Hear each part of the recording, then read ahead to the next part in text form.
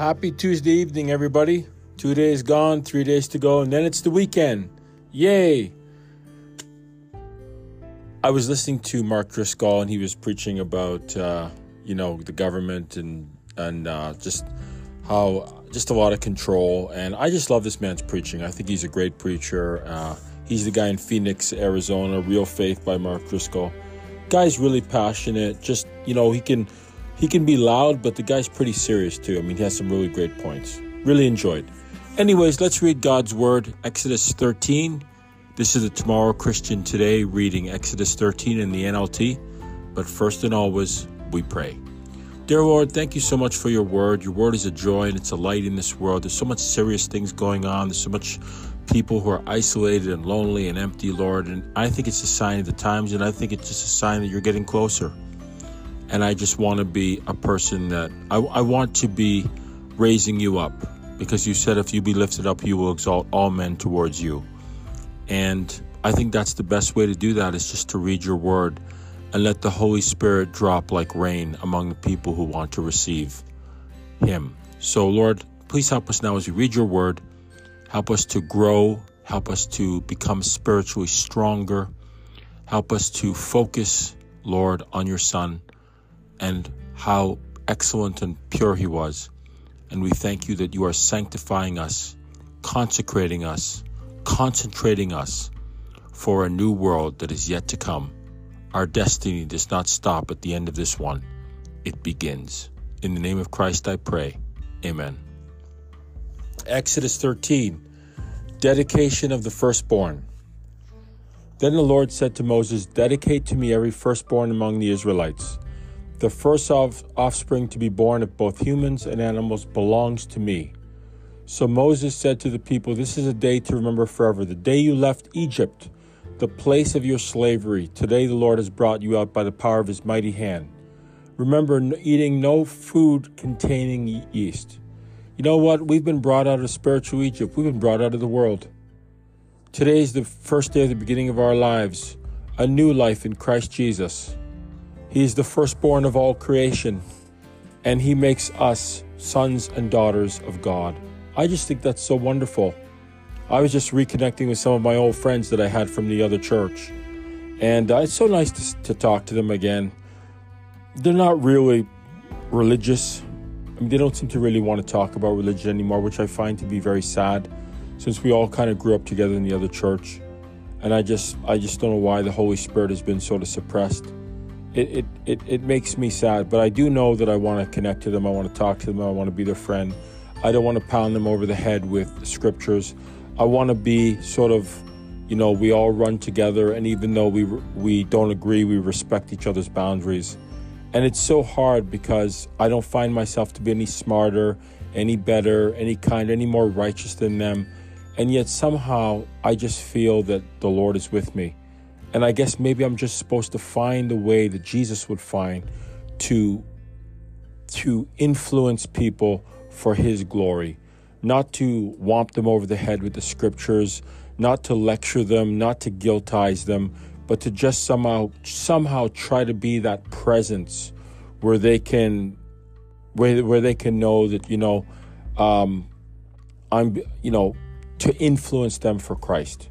That's what I'm doing here. That's why I want to read the scripture. I just want to communicate that joy without lecturing to anybody over the head. Anything I say here, I don't tell you what to think. I ask you to think about what I tell you. It's just my 2 cents. Really, what you should focus on, even if you blot me out, is really focusing on God's word. And for me, reading God's word in the NLT is just so much more fun because it's really understandable to me. And if I really want to compare it with something else like the KJV or the ESV or all the other hundreds of Bible stuff, all I have to do is read my Bible, my ESV Bible, go to YouVersion Bible, and just do a compare, and I can just see the different translations. So we have those resources on hand, and we should use them. This is the age of grace. Let's use the grace to climb higher towards Christ. On this day in early spring in the month of Abib, you have been set free. You must celebrate this event in this month each year after the Lord brings you into the land of the Canaanites, the Hittites, the Amorites, the Hivites, and the Jebusites. All these people, I guess, are they're not believers, or they're corporatively they're racist. Maybe there's some good people in there. When Israel was going through, the desert, they ran into, for Jericho, they ran into the prostitute, Rahab. Yeah, her name is Rahab.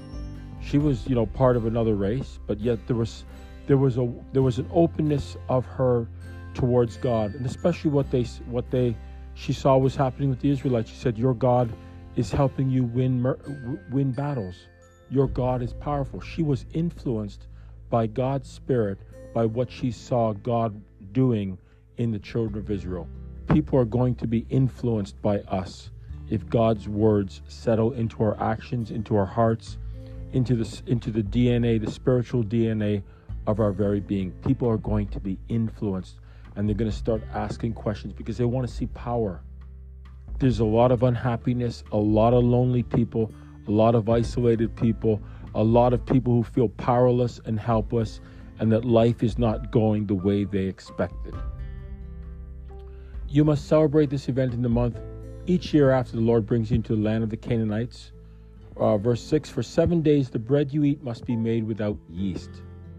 Okay, so there's no yeast to blow it up. It's unleavened bread, and I guess that's a sign of no pride, no inflation of self. Then on the 7th day, celebrate a feast of the Lord. Celebrate. Eat bread without yeast during those 7 days. In fact, there must be no yeast bread or any yeast at all found within the borders of your land during this time. So yeast seems to be kind of a bad thing. It blows up bread. People use yeast to make bread inflate. Man, I've walked into a house where someone is baking bread. It's awesome. It smells so good. I don't know how to make it, but a lot of people have bread makers. My wife had a bread maker for once. Once upon a time in a land far away. But we don't have it anymore. On the 7th day, you must explain to your children, I'm celebrating what the Lord did for me when I left Egypt. This annual festival will be a visible sign to you. Like a mark branded on your hand or your forehead. Let it remind you always to recite this teaching of the Lord. Did you see that? It says this festival will be a visible sign to you like a mark branded on your hand or your forehead. That's really odd. I didn't really realize that before I read that. I didn't really get it. It's kind of like the mark of the beast on your hand or on your forehead. Interesting. What does that mean? Is it a real mark? Is it a mark that you're doing something because you want to do it or because you have to do it? Is that what that represents in Exodus 13? Is that what that represents in Revelation 13? It's something that you want to do with your heart, which is kind of your head, your brain, right? Your brain kind of represents who you are, how you think. It represents your heart. But then in your hand, it's like, okay, I got to do it because that's what's demanded of me. I have to do it. Of course, your hand could also be discipline too, right? It could be love and discipline as well. I go to the gym. I love it, but sometimes it's discipline. I know I can't miss. Because if I do, my day is wrecked. I'm all going to stay in here, work from home. I'm going to be sleepy. I'm going to be tired. I'm going to feel like I failed, that I didn't seize the day. What's that word? Carpus diem, seize the day. I love it, but I'm disciplined. And I know those guys are going to be there. I know they're going to say, hey, where were you yesterday? Did you sleep in? Did you need a rest day? Did you need a warm milk drink and a back rub too? Did you get your little gummy bears? How sweet. How very nice. Take another rest day. It's okay. We don't want to push you too hard. I know that's how they think. I can't let them win. It says, let it remind you always to recite this teaching of the Lord. With a strong hand, the Lord rescued you from Egypt. So observe the decree of this festival at the appointed time each year. Love and discipline. God rescued you from the world. Your destiny is not death. It's life, eternal. Isn't that worth something? This is what you must do when the Lord fulfills the promise he swore to you and to your ancestors. When he gives you the land where the Canaanites now live, you must present all firstborn sons and firstborn male animals to the Lord, for they belong to him. A firstborn donkey may be brought back from the Lord by presenting, bought back from the Lord by presenting a lamb or young goat in its place, a lamb. But if you do not buy it back, you must break its neck. Oh boy. However, you must buy back every firstborn son. And in the future, your children will ask you, what does all this mean? Then you will tell them, with the power of his mighty hand, the Lord brought us out of Egypt, the place of our slavery. God doesn't want you to forget about him. God doesn't, I'm a father. I don't want my kids to forget about me. It hurts me when my kids don't text me. And of course, my daughter says, hey, we were away, that's why. And it's like, okay, it's okay. You don't have to feel obligated. I'm secretly glad that she wanted to contact me. I'm secretly glad, but I don't want her to feel like she's obligated or she has to apologize to me, right? But I am kind of glad to hear from my daughter and my son because I love him tons. I love him tons and tons and tons and tons. And God is for you, and God loves you tons and tons and tons and tons. Pharaoh stubbornly refused to let us go, so the Lord killed all the firstborn males throughout the land of Egypt, both people and animals. That is why I now sacrifice all the firstborn males to the Lord, except that the firstborn sons are always brought back. This ceremony will be always bought back, except that the firstborn sons are always bought back. The ceremony will be like a mark branded on your hand or your forehead. It is a reminder that the power of the Lord's mighty hand brought us out of Egypt. I keep getting brought and bought mixed up. Hey, you know what? So the sons are bought back. We've been bought back. I just realized we have been bought back from Satan. God made us. He was our original father. We were made perfect. We messed it up. We handed ourselves to Satan. Satan doesn't care about you. He's not your creator. He hates you. He just wants you to go down with the ship with him. But God bought us back through Jesus Christ. Wow. Here is salvation inside Exodus 13. 13 is not such a great number. Seems to be a bit of an unlucky number. Revelation 13, Exodus 13. But God bought us back with his own blood. Here is salvation right in Exodus 13. How can you not be touched by this? How can you not be moved by this?